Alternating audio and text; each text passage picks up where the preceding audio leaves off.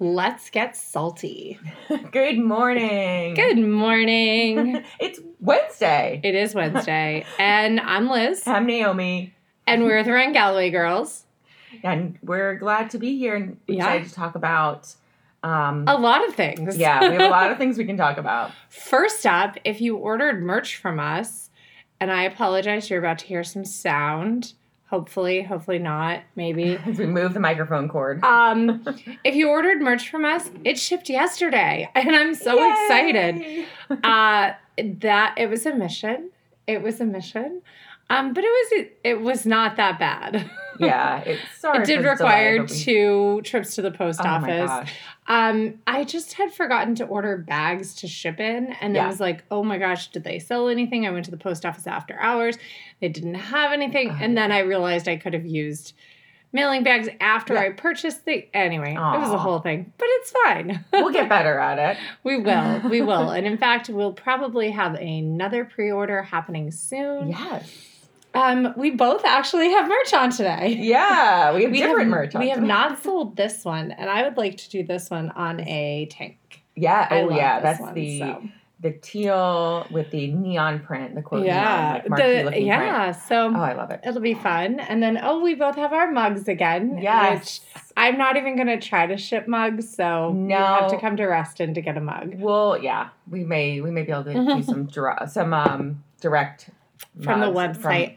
And speaking of the website, you can always check out what we've got at RyanGallowayGirls.com/shop. Yeah. That's where you can support us. You can buy some of our favorite products there, Orgain, Honey Stingers, Beauty Counter, beautycounter.com/RyanGallowayGirls. There is actually a friends and family event going on right now where you can get up to 25% off. So pretty great. So, yay, we got the promo out of the way. Yeah. And thank you guys for supporting. We love you. Yes, it's incredible. And it feels a little weird to have started with promos when we are just 21 episodes in. That's kind of cool. It is awesome that we're 21 episodes in, though. It is. We're building something. Yeah. And we started this year. We started in January. I don't know. It's very, very cool that we've stuck with it. Yeah. But that is about running is like that too. You just have to kind of stick with it. Yes. And you're going to make mistakes and you're going to fumble and you're going to say the wrong thing. And I did when I was had a fertility center on my brain instead of the fitness center where Danny worked. And I re-listened to that and I was like, I'm an idiot. Naomi corrected me and I was just having something else because I had been talking to my friend Nancy about that doctor. Long story long. He is a doctor in Virginia who actually does platelet-rich therapy, PRP, for the ovaries, and it's very hard to find those doctors, but he only does it for his patients. So that was just a long story long, but I was talking to her about him for an hour the night before. Yeah, and so it's just on your mind. Mm-hmm. But yeah, just making it part of your routine when you're Wednesdays for podcasting, and whatever pick your run days. And it's almost easier to get up on Wednesdays too for podcasting than it is for running. It feels like less prep for me. Yeah. Because I'm not preparing to go out into the elements. Even though, yes, it was cold yesterday, but recently it's been warm. So, but there's still that preparation of going out into the world and being ready to run, which is different than being ready to just sit and talk. I know. That we can do anytime. I know, definitely. All right. So I have today that I have a couple of notes for today, and hopefully we'll get to everything that we're talking about. And so I think that the most important thing that we should really touch on is enjoying the process while you're running. So we've talked back and forth a lot on the podcast and then offline to each other about our goals and our previous marathons and what are we doing and is our fitness improving? Yes, it's improving. By how much? How you compare it, which you shouldn't be comparing it. But you're always comparing it.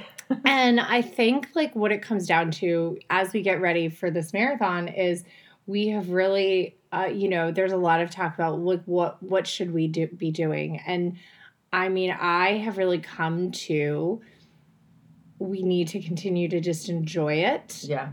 We need to hold tight as to where we are with any injuries. We can't be realistic in that. Right. We can't let anything that is happening right now get worse. And we also can't really let anything get better because we've got to just stay in the training mode. We're 4 weeks out. We are right in the heat of it. So if we pull off the gas, if we push the gas too hard, we're going to burn out, get injured, and have a really horrible race day. Mm-hmm. If we pull off the gas, we're not really going to be prepared for the marathon. And so we just have to kind of keep steady, stay steady state, and just enjoy the moments. And so while we do have a pretty big workout coming up, we have our last long run, and then we have a pretty big workout coming up for the advanced or intermediate plan. What we may need to do is say, we're not actually on the advanced intermediate plan. We're on a to finish plan, and we may need to back off. I was thinking about that last night because we did a fantastic run this weekend. And I'm dealing with, it's just a whisper of it, but I'm still dealing with that like front of, I don't even want to call it my shin. It's like my soleus muscle. But it like, so it radiates from inside my leg, like behind the bone. Yeah. And it hurts on the front. It sounds awful. It's, yeah. And it's been plaguing you on and off. Like, pretty much cycle. Anytime I've run miles, like under 9 minute miles, it hurts. Oh my gosh. It like doesn't want to go, it doesn't want to do 60-30s. It wants to do 30-30s. Yes, it's the longer intervals, not the faster speed. Right, because I'm gonna run fast no matter what. Yeah. But I mean, it's fine. It just hurts in the morning when I go downstairs. Yeah, we've reevaluated like numerous times throughout this cycle, and that's what it is about though, is like the training cycle is a process, and you may not start at the place you think. You may start at a place thinking you're going to end up somewhere else, and that's not what this is about. And so it's not how it works. Right. So you really just have to continuously look, at where you are right now versus, well, where did I want to be when we started this, or where should I have gotten by now? And that's just not realistic. Sometimes when you look around, you kind of figure out that you got to somewhere better. Oh, yeah. A lot of times you're like, oh, my gosh, I never thought I could be here. Right, exactly. I improved beyond what I thought. Like, did you ever think you'd be biking as much as you're biking? Oh, no, not at all. Along with running? Like, did you ever think that you would be in a like a sidestep. Yeah. And then I would say the biggest improvement, like, that I've seen in you over this training cycle is your mental approach to minutes matter instead of miles matter. So you have swapped your second run completely for a bike. Yeah. And you have finally embraced walking. Yes. So I sometimes old lady walking. Yeah, my second run sometimes is a walk or Mm-hmm. And so I'm counting everything counts. That's my motto now. Like walking, minutes count. And I think I think that is like for someone getting started, really tracking your minutes of activity. And Garmin has activity minutes as a tracking goal. A lot of things track, the 150 active minutes a week is like kind of a goal. And I still think steps are a great metric too over tracking miles. Yes. Because steps can lead to huge, like if you figure out, like, let's say you're a runner right now and you run your 3 to 4 times a week, but you look at your overall weekly average and you're only averaging 7,000 steps a day on average, even with those run days. Yeah. That means there are some days you're only getting 3,000 to 4,000 steps. Yeah. So if you were to then bump that average up to 10,000, all of a sudden you're going to see marked improvement in your running because you're spending more time on your feet. Yeah, because you're building up these like little tiny muscles and tendons and ligaments by walking. Yeah. So, I think just continuing to enjoy the process. And I think I'm kind of coming to the terms with like the marathon's going to be hard, but it's going to be so fun to run a marathon together. I know. And for the first time running a marathon together since Richmond, where it's not about anybody else. And it's also about finishing together. Like, that's something we've because other times we've started together, but we both said run your own race, and this time it's not about that. It's like about finishing together and staying together and pulling each other through the hard parts, because there are going to be hard parts in the race. Like, it's going to be about like keeping each other in the moment so that we don't speed up at certain times, keeping each other like chilled out. And what's really cool is I'm actually really excited to use some of the strategies that we've talked about in the marathon. One of them being, when we're running, if we have a mile that's too hot or too fast, I'm really excited to literally have an 11 or 12 minute mile and reset in the middle of a marathon and then see what happens afterwards. Because I'm certain that we'll make up any like lost time with banked speed. Like, I'm pretty certain that's what happens. Yeah. But it'll be fun to find out. It will be. Like, hopefully we don't, do anything stupid and run anything too fast. But I 100% agree that, like, we've used that during training now, and it's worked out so great to look back and be like, oh my gosh, even with that super slow mile, because we needed extra recovery, we walked 2 whole minutes in that mile.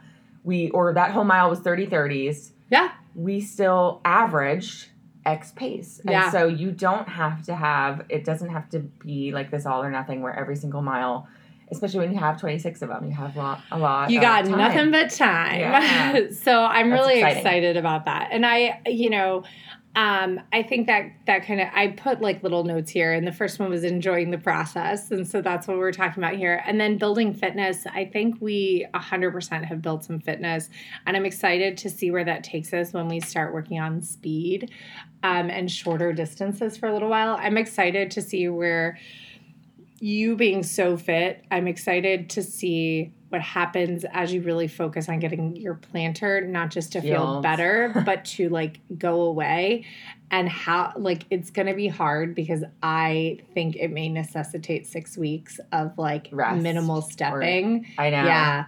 And like lots of biking, but that's okay because we will swap every run that we've been doing for bikes. And we can start swimming. Yeah, soon. I know.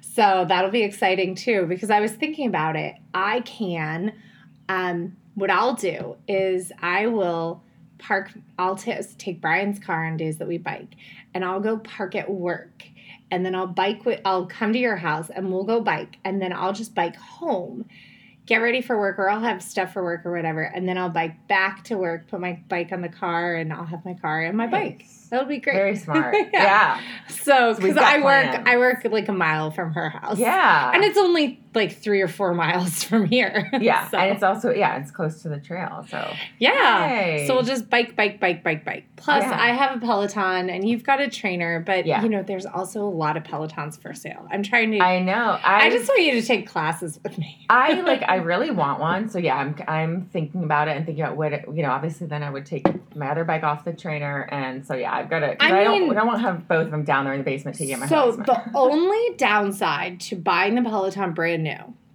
was that you have to pay for the membership for the full year. And we did not use our membership for the full year. For the first year. It was pretty bad. But I got a brand new bike, and they came and they set it up for me, and I paid $71 a month through Affirm, and it's 0% financing. Nice. So that's not bad at all. It's kind of dumb. Like, it's kind of dumb because I finance. It was like $3,000, and I think they're cheaper now because Peloton's not doing well. Yeah, right after you bought it, they started having fire sale. Not bankruptcy, but you know what? It's like the cost if I wanted it when I wanted it. Oh, yeah. And it's fine. Yeah. You use it for what you use it for. And so I just love it. I'm pretty excited I have up until Dan's passing, I was riding a lot. And so I'm going to get back in. I'm thinking with May, even though we have the marathon, I'm going to if there are any early badges, I'm going to try to get the early badges. Cool. So I'll take a look too. Yeah. The bike badges. Yeah, the 40K. And so just remember that building fitness is a process that happens long term over time, and that it's not linear. You're going to build fitness even when it feels like you're not, even when it feels like you're just doing the same thing and getting no results. But there are a couple of things that you can add in to get faster. So, you want to segue into that? Yeah, I think we found a couple of great, I don't know which one you want to start with, Steve Magness or Nick. So there's a couple of great like posts that we saw on Instagram that we just wanted to mention. Let's start with Steve's because I think that's really good. So So Steve Magness. So this was a little infographic. Steve. Yeah. We mentioned Steve and Brad almost as much as we mentioned Megan and David. Their research is just, both of them have such great research. Oh my gosh. So Steve Magness put together a little graph about win more workouts than you lose. So this was a study that he had Houston athletes rate their hard workouts on a scale 1 to 3, bad, average, or good. And so then he looked at who had improved the most during their cycle versus who stagnated. The improvers had fewer, quote, bad workouts, which is kind of what you would expect, right? But what it comes down to, the error rate is around 16%. So essentially you would still fail 16% of your workouts, and that's still a very successful And this season. was just how the athletes felt about the workouts, not actually what they did. So I think the big takeaway here is how you feel about what you did in your workout matters more. And a great example of this, we looked back at our Mountains to Beach 14x1 or mile repeats 12x1, whatever it was. Mm-hmm. The last big workout 2 weeks before the marathon. Mountains to Beach in 2019. In 2019, that's where Mountains to Beach, that's where I got my first BQ, 3:34.58, my 2-second buffer. Mm-hmm. And Naomi got I ran a almost PR, 59 seconds. Pretty much right on her PR. Yeah. I have memories of like it being a great workout. I was like, we did 14x1. We crushed it. Like, that's how I thought. And Naomi's like, no, I don't think we did. And she goes back. She had titled the workout, Failed Mile Repeat. That was easy to find in my Garmin. And meanwhile, I was like, oh no, look, we just did 20 miles. It was the intention of the workout. So this is where the mindset really matters. Yes. Going into races, and this is how we've always been, so I'm not like calling Naomi out, but she's always goes into races kind of being, and this has been a change for this year. She's like, I'm not going into it feeling like this.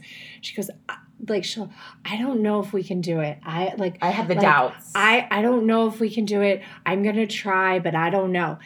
And the one race that she did not go into that was Richmond when we ran that 350. Because I had no idea. You're like, I'm just going to run with you. It's going to be fine. I was like, yep, I gotcha. Don't worry. And I go into races like stupidly, blindly confident. Like, we got this. It's fine. Yeah, I can do it. Nothing even to back it up. Right. And that's what I'm trying to flip my mindset. And that's been a process that's taken a while. And so, Richmond being that standalone, because I had nothing to back it up, no precedence for running a Galloway method marathon.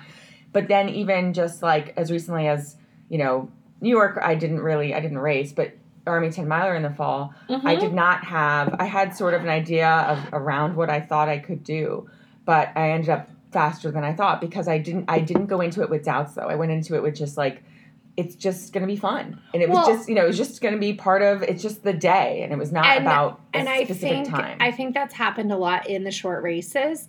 You're so comfortable in the short races and you go in without a plan and you kind of surprise yourself.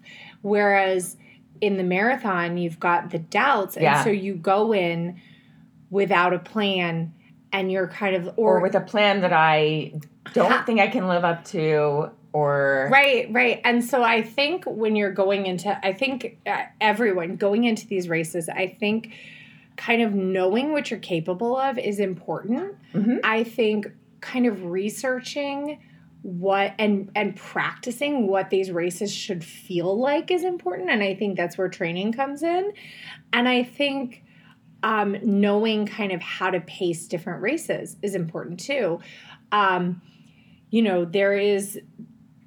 We've talked a little bit about like go out hard and die, like, like go hard and hang on as long as you can is a great strategy when you're brand new to running, but it is not a strategy for the marathon. And actually it's not a great strategy for the half. I've done it. Even for 5Ks, it's a dumb strategy, but you can do it. I don't know. I think it's a fantastic strategy for the 5K. Like, because the 5K is so short and you can only burn so much. But I've died hard doing that. Yeah. Yeah. But you learn about your body. Yeah, that's true. You push the limit. I think I talked about the 4-miler on here where I went out. It was the Twilight 4-miler at 6 p.m. Yeah. I went with Dale. And so I had forgotten I was supposed to run it. And I'm laying by the pool and Dale's like, hey, are you coming to do the race? I was like, oh, yeah, I totally forgot. She's like, I got your packet. I'm like, okay, cool. So I go up there and I had a margarita at lunch. And she was like, I'm going to try to do this. I was like, oh, okay. I go out in a 5:51 first mile.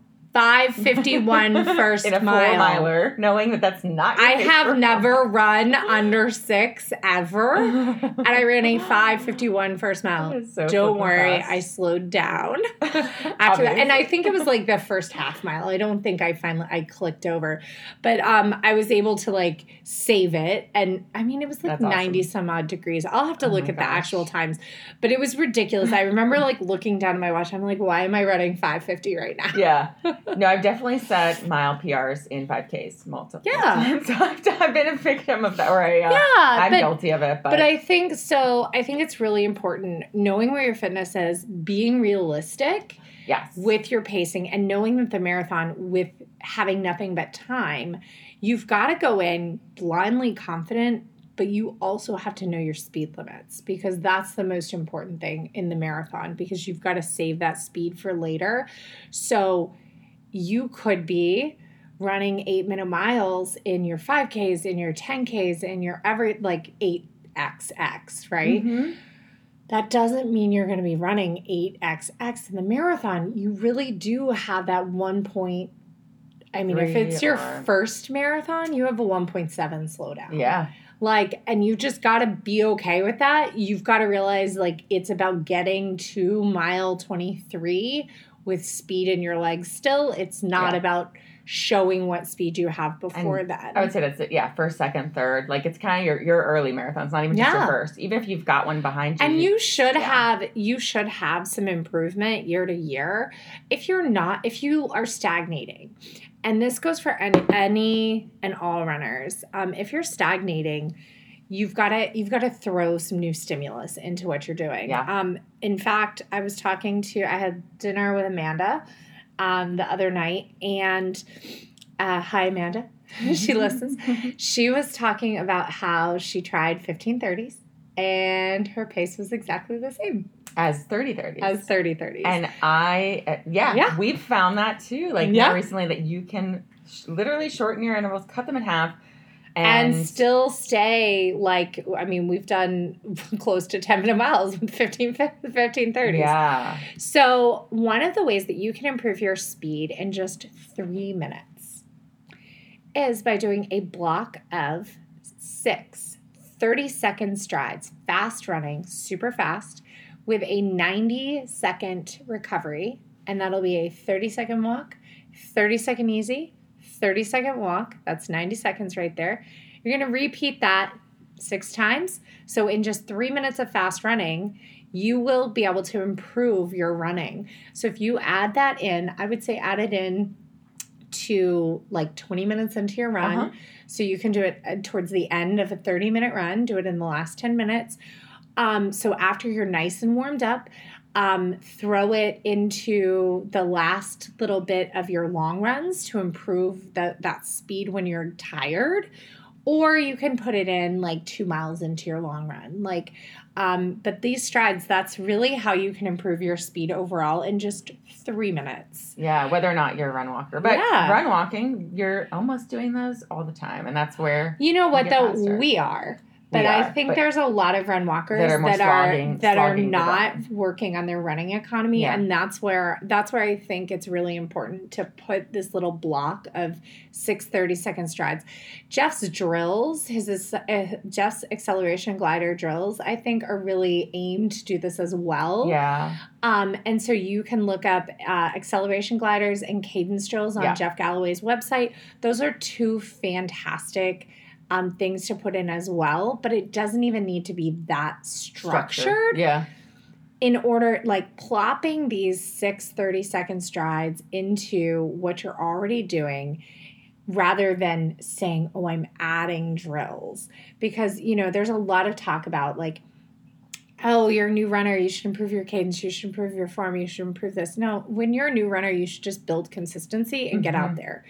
Keep it easy most of the time, 90% of the time. Throw this in there, and you're going to see improvement. Once you have that consistency built in, I think then you start adding workouts, drills and hills and, all of that. But don't worry so much about being perfect when you are not consistent. Consistency over everything. Yeah, especially starting out.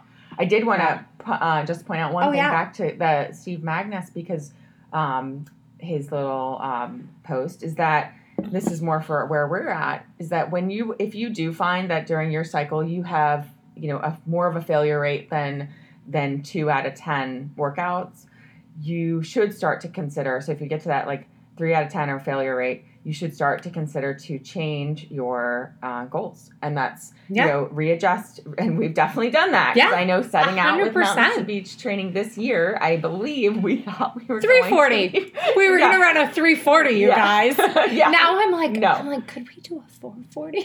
I know. I'm like, I think 415 sounds amazing. Yeah. And it took me a while to kind of be like, oh my gosh, are we really going to do this? I mean, up until yesterday, I was like, we should drop to the half. Oh yeah. We've still been thinking about it with injuries, but it comes back to that. And that's, that's part of it too. So it's not just the speed, that if you're not hitting the speed, but if every workout is, above and beyond what you're able to reach, then reconsider, if you've got a coach, talk to them. Or, look at what your goals are and adjust for what's realistic. Yeah. So. And speaking of coaching, we are not going to provide coaching services, but we are working on some sort of groups where we can connect runners in a very social community way for summer and fall training. So we're working on kind of what that looks like so that you can have kind of a virtual running buddy where we can also have kind of like meetups over the summer to help support you with your goals.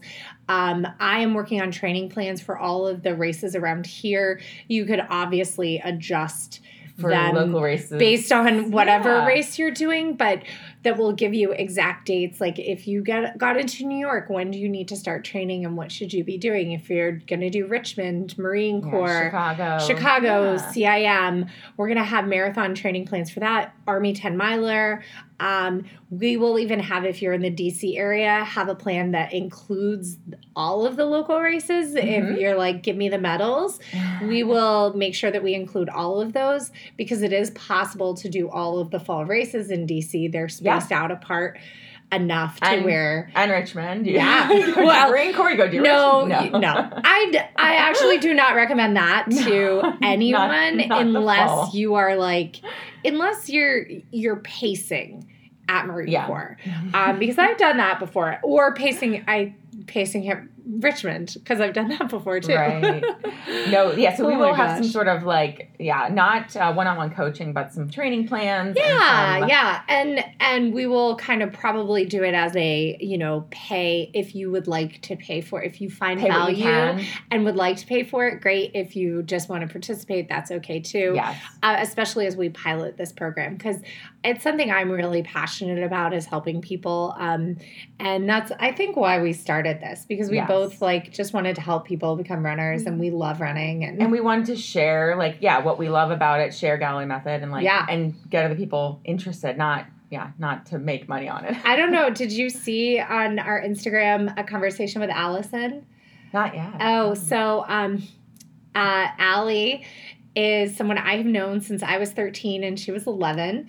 And she said that our podcast and our running has inspired her to become a runner. Aww. And she signed up for her very first half marathon. Oh my gosh. And I'm like so proud and excited because Allie was like, she was like one of my sister's friends. And like, they were like, I used to babysit for her and her sister. Like, which is funny because I was only 2 years older. Yeah. Her sister is much younger. But yeah, I used to, it's crazy. Like, they would have me babysit. Yeah. But it was. Times were different. Yeah. Yeah.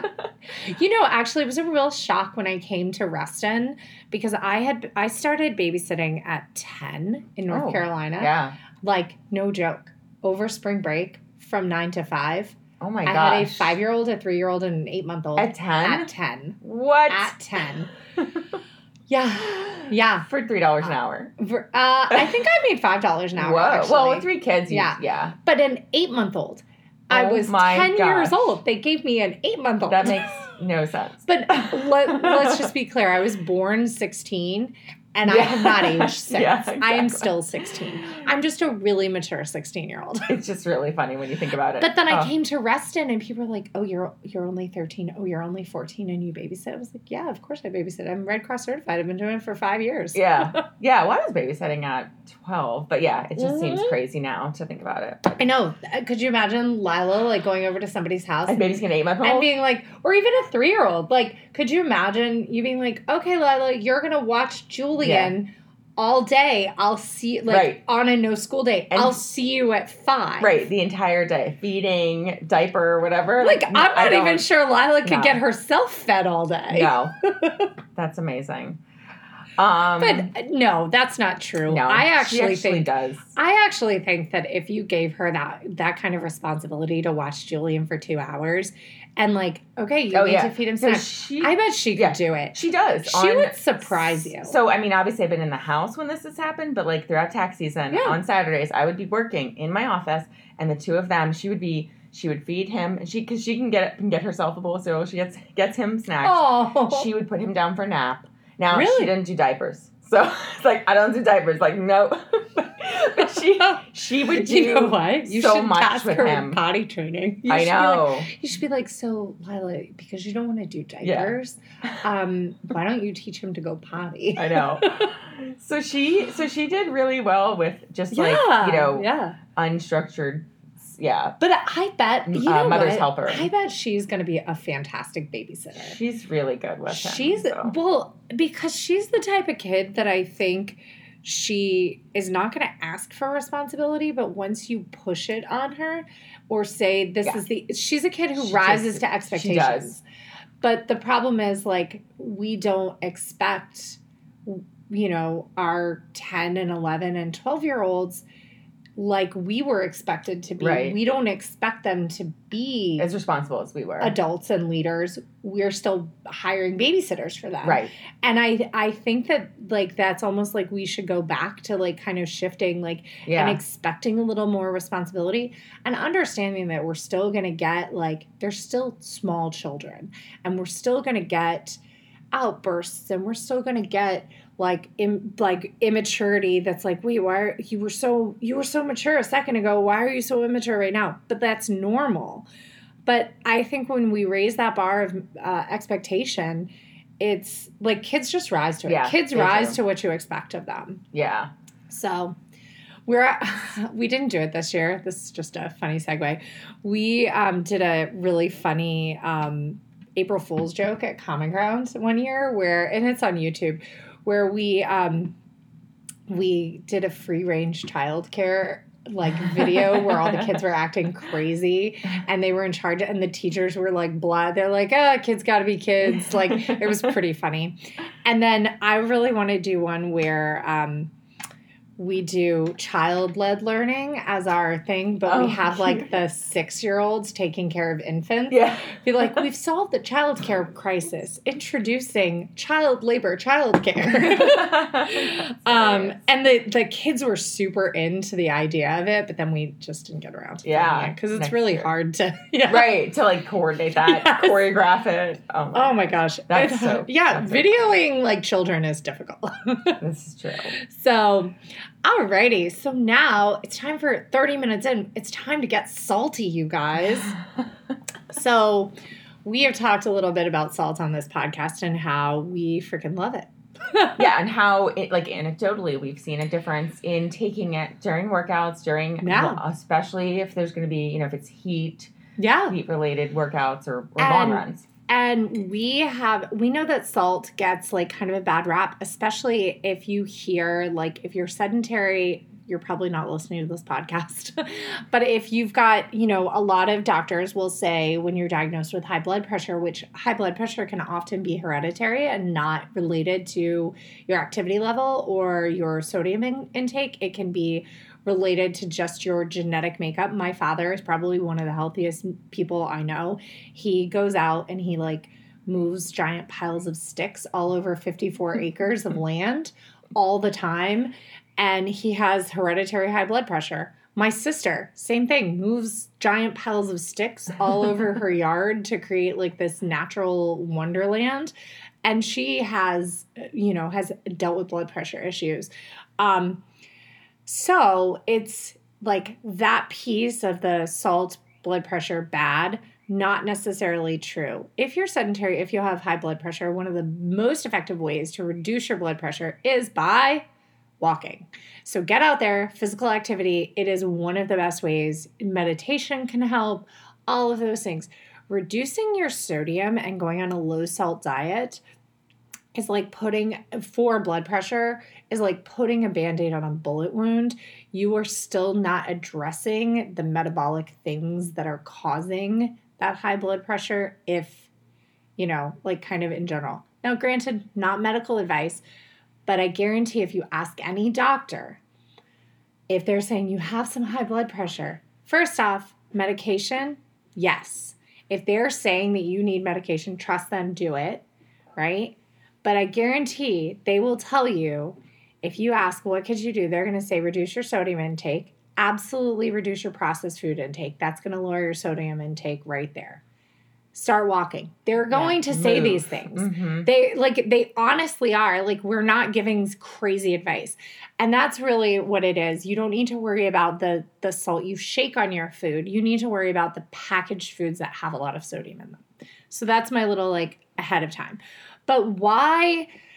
So as an athlete, salt, though, is really important. And you probably are getting enough salt for 30 to 60 minutes of activity repeated. Just in your diet. Just in your diet, especially if you have some processed foods in your diet. But what salt does, and this is from Training Peaks, and we'll share the link. It's a blog post on why athletes need salt, and it does cite a couple of studies.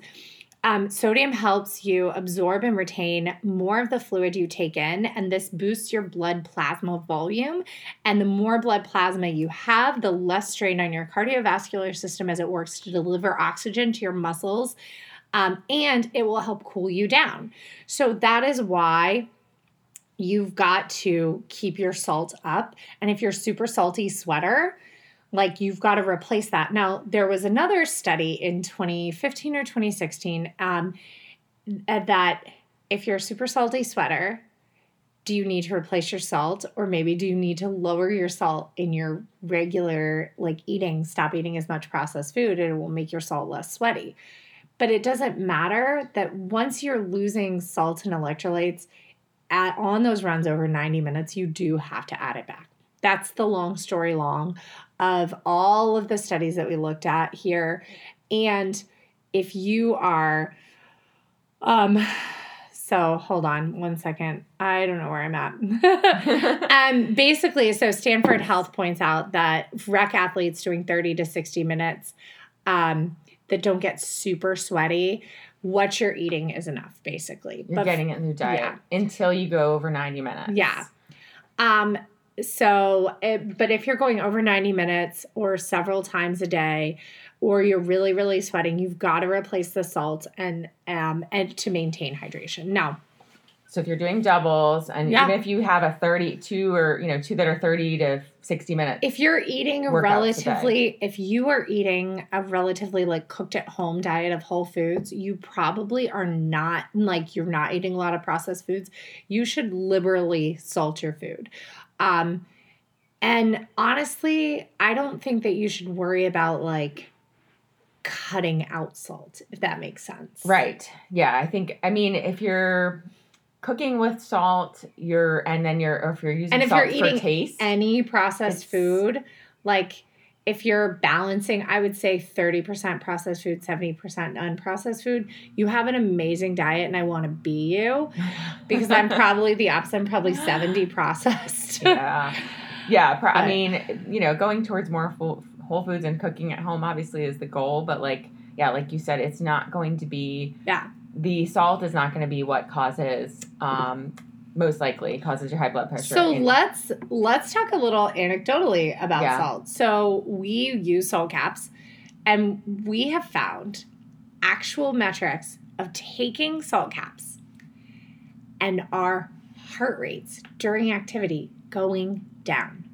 Yeah. And so that is really amazing, and that really reinforces the fact that it boost that blood plasma volume, because we both drink a lot when we're out running. It's something that, we carry handheld water bottles so that we can sip the entire time.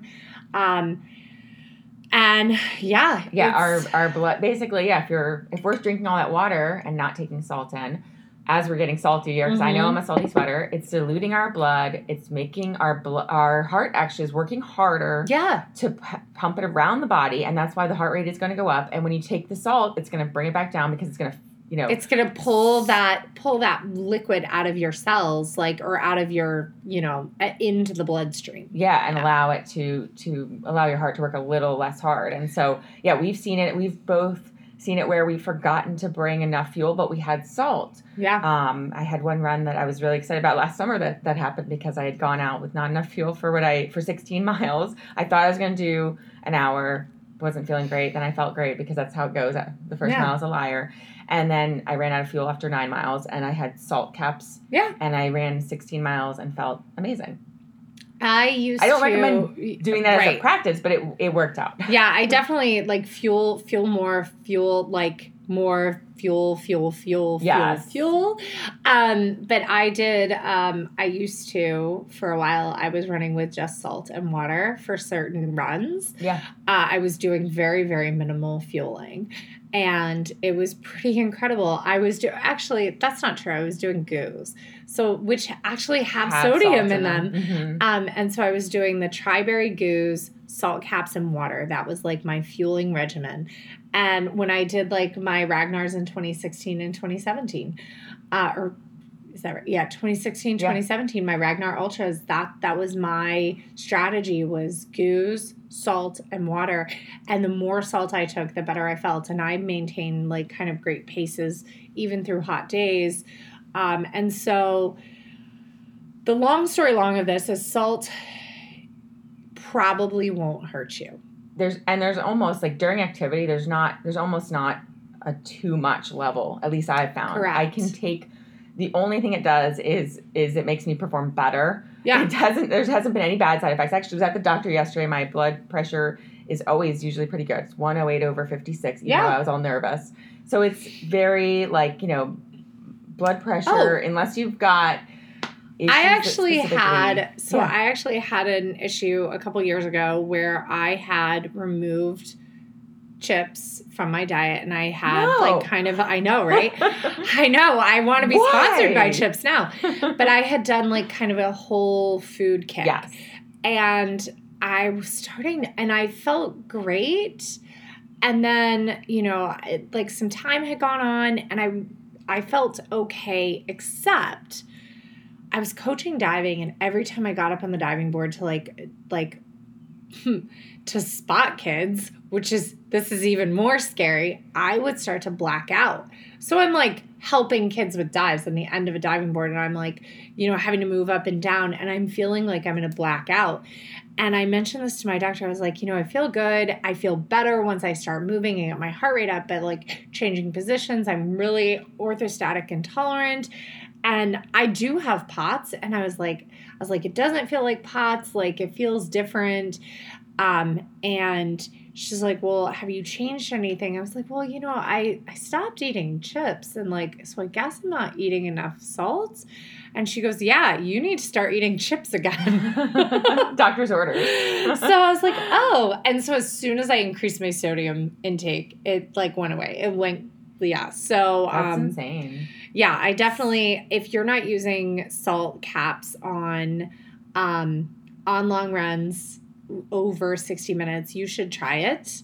If you're not fueling starting at the beginning of your runs, Amanda again said the best she ever felt was when she was doing half a goo every 20 minutes on her runs.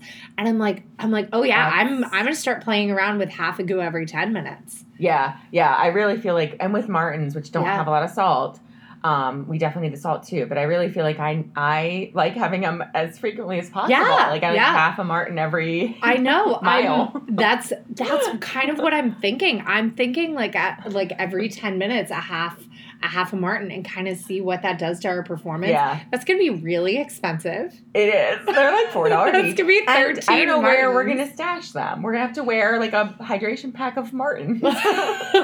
Backpack full of Martins. Just stuff our brow with Martins. Yes. Oh, did you get a boob job? No, these are my Martins. Yes.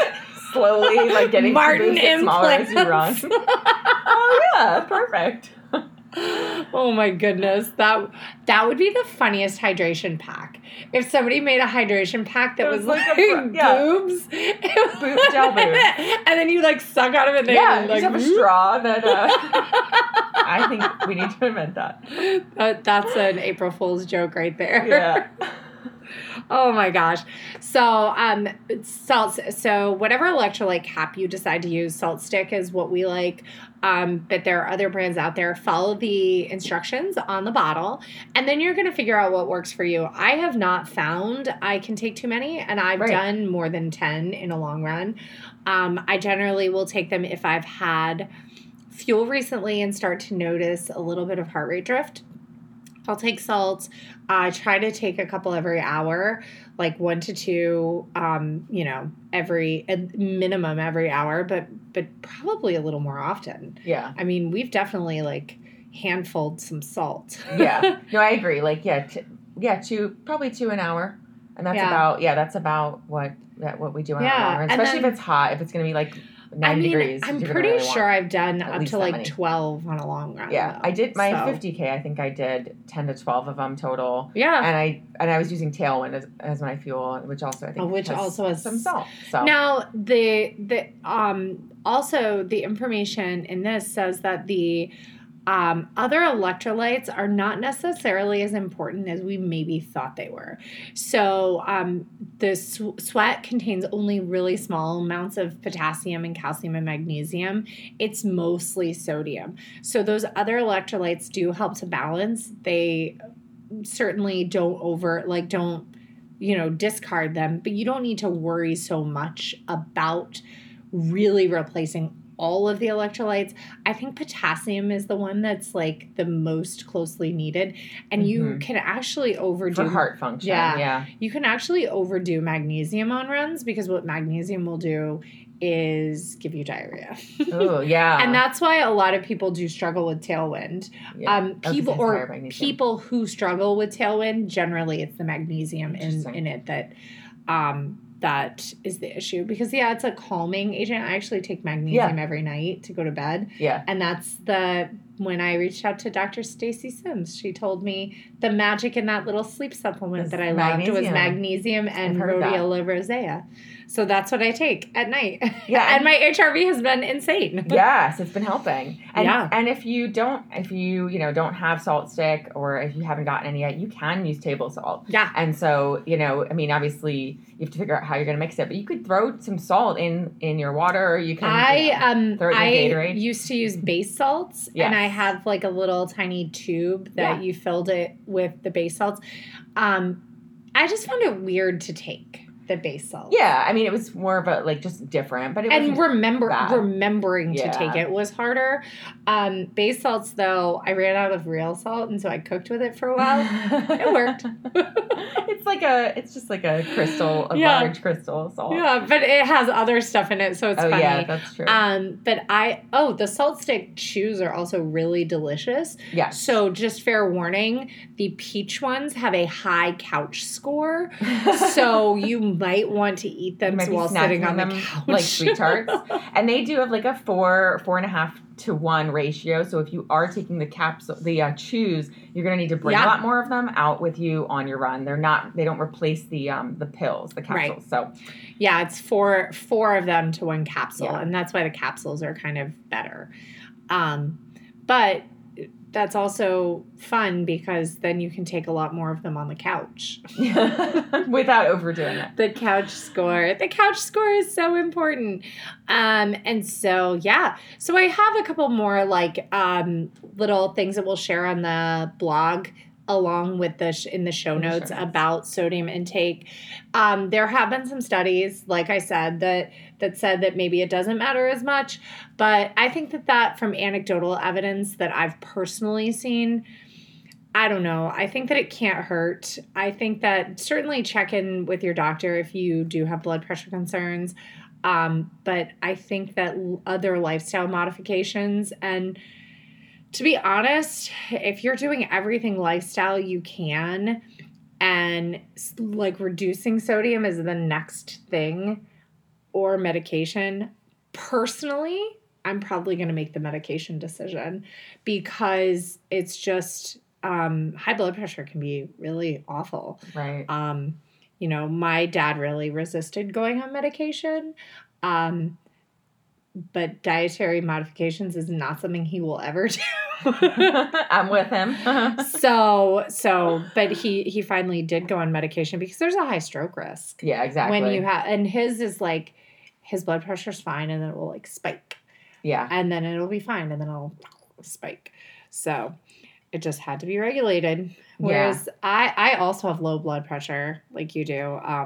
I think that when I'm nervous, it goes up to 117 over, 70. I've had it go up into really high when I've had panic attack, whatever. But, and, because of my other hereditary markers, they did have me during pregnancy, they had me on the mini dose aspirin. Yeah. But they didn't have me modify my diet. So that was now they recommend all women over age 35 go on low dose aspirin. When they're pregnant. Mm-hmm. Yeah. And so they didn't, but the good thing is they didn't have me cut salt. It wasn't about the salt. It was just, we just got to make sure, that there's no stroke factor. So. Yeah. All right. Well, we still have a little bit of time before we have to sign off for the pod. What do you think we should talk about now? Yeah. Well, I did want to actually talk about Nick's post. Oh, too. yeah. Nick Kostava. I'm never going to pronounce your name right, Nick, but I've been following him forever. He's a rabbit elite and a coach, and he's local. He's in Maryland. And I just love his posts. He's really awesome. And so he posted a great little, this is just so helpful because we get in our heads a lot before workouts. Yeah. So his post is... I never want to do them. I just want to run easy all the time. Yeah, we just kind of freak ourselves out. So tricks to less pressure in workouts. And so I'll just read it. But have you ever been anxious about performing in a workout? Why do we put this pressure on ourselves to perform in workouts? Why do we feel like failures or somehow we lost fitness if we don't hit splits? Are you ready for a secret? Let's dive in together. Workouts are about one thing. Workouts are about gaining fitness, not proving it. That's huge. That's a huge thing, right there, is if your coach is prescribing paces, that's a guideline of where they think you are. If you can't hit them, hit the intention of them, which is the effort of it.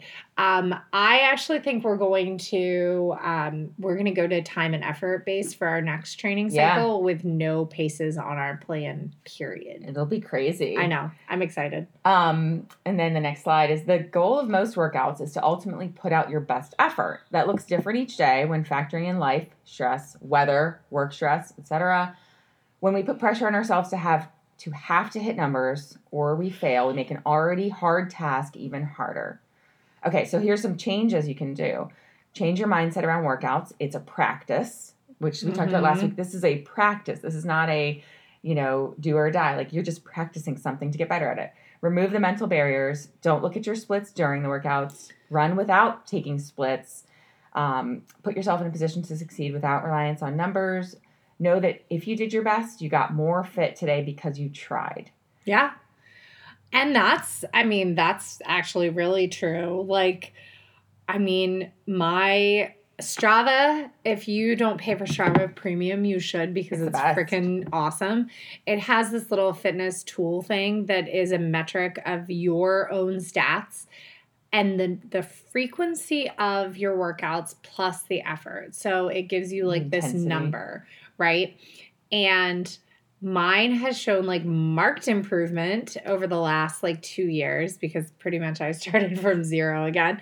But it's pretty great. And so like remembering that like fitness gains happen even when you don't necessarily see them.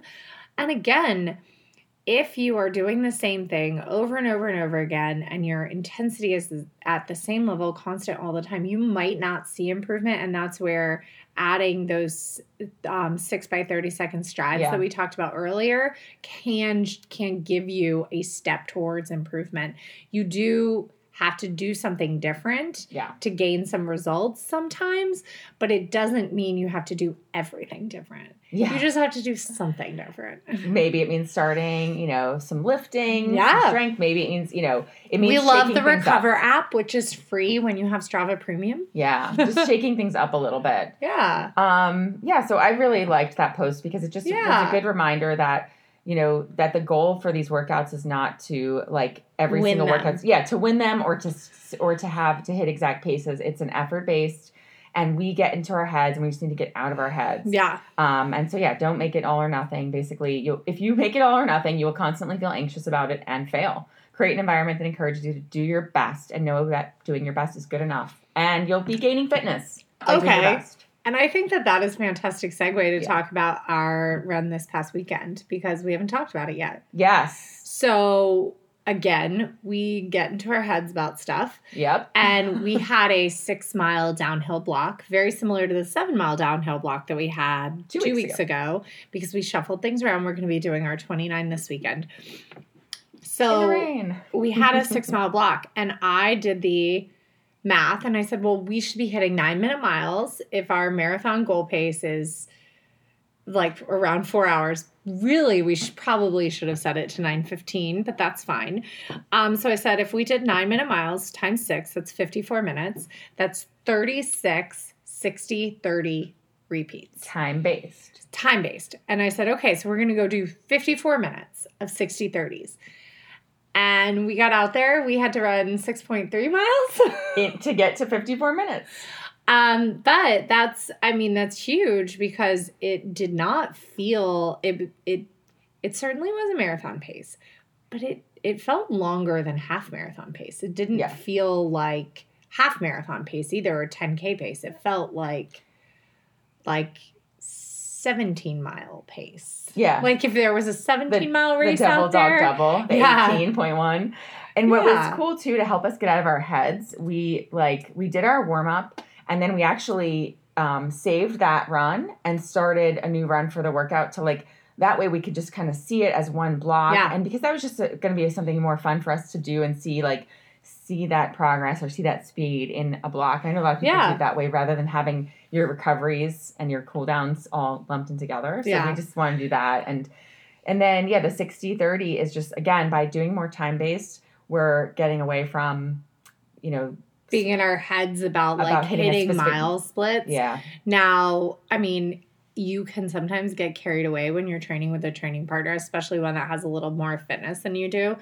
You can get a little carried away and kind of miss the intention of the workout.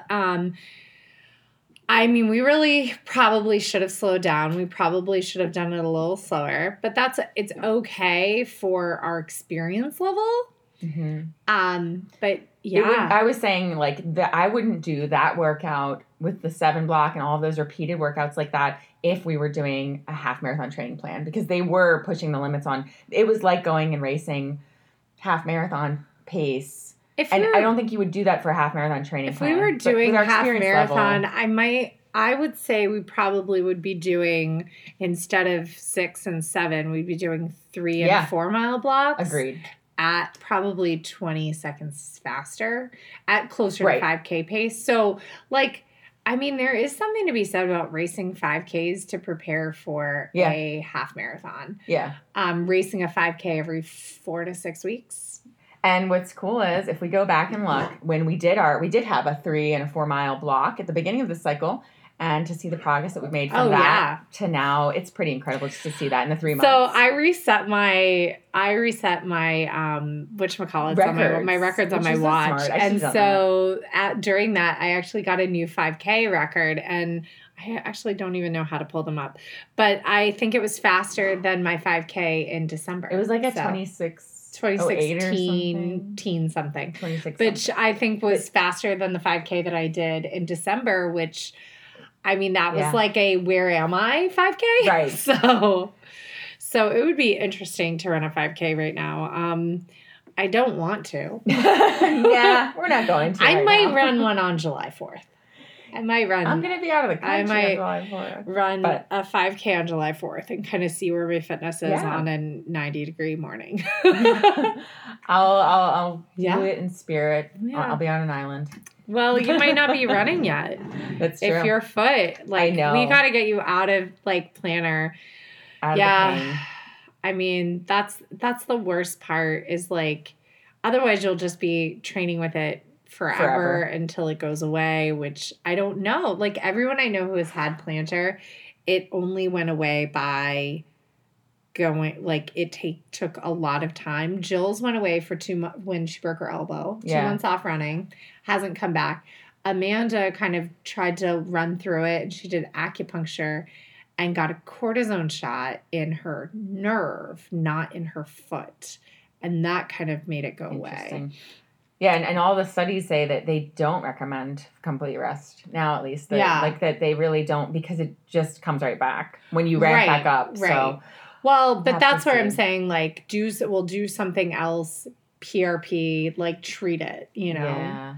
I think PRP is probably... I know. Maybe even cortisone, but I think try PRP first. Yeah. So, I don't know. And we'll do, like, so much swimming and so much biking. Yeah, so we'll maintain fitness. Yeah, I mean, someday maybe we'll do a triathlon together. Yeah, someday. Someday. Or on June 4th.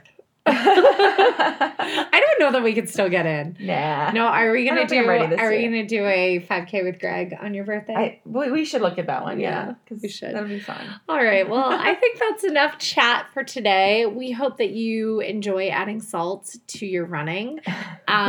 We also recommend a great way to add salt to your runs over 90 minutes is potato chips. Potato chip brands, we are open for sponsors. We would love you to sponsor us. Soda also has a lot of supplements, or a lot of sodium. Yeah. So soda brands, we would love to be sponsored. We would love to be a running podcast that is sponsored by Chips and Soda, because that would be amazing. Yeah. We're just going to be like, that is the shirt we need to make. Like, my runs are fueled by Chips and Soda. Oh, yeah. Let's get that one out there. Or like just like a soda can and a bag of chips that says Run Fuel. Yes, definitely. I love it. In fact, I'm actually wearing my marathoner Sarah Marie t-shirt because I needed to remind myself that I'm a marathoner. You are. Because... do you know, I, like, wouldn't wear this shirt. Like, the year that I didn't run a marathon, I, like, wouldn't wear it. I will sometimes, like, I have it on today, but usually I only wear it in the month after having run a marathon. Right. after that, I like put it away because I'm not a marathoner. I didn't finish a marathon recently. I know exactly what you mean. I did the same thing with like my bumper stickers. Like if I didn't do whatever the event was, like take them off. You can't have that on your car. Ridiculous. Oh my gosh, that's so funny. So I have a Tour de France shirt on. I love it. Tourmalet, the terrible mountain. I love it. So all right. Well, thanks for listening. Yeah. And thanks for joining us. Enjoy your salt. Enjoy your running. Let us know what support you need because we love to support you as you're going through your running journey. And let us know what you want us to talk about. Yeah. Otherwise, we're just going to keep talking about chips, soda, and our own training. Yeah. All right. All right. Well, have a wonderful day. Bye.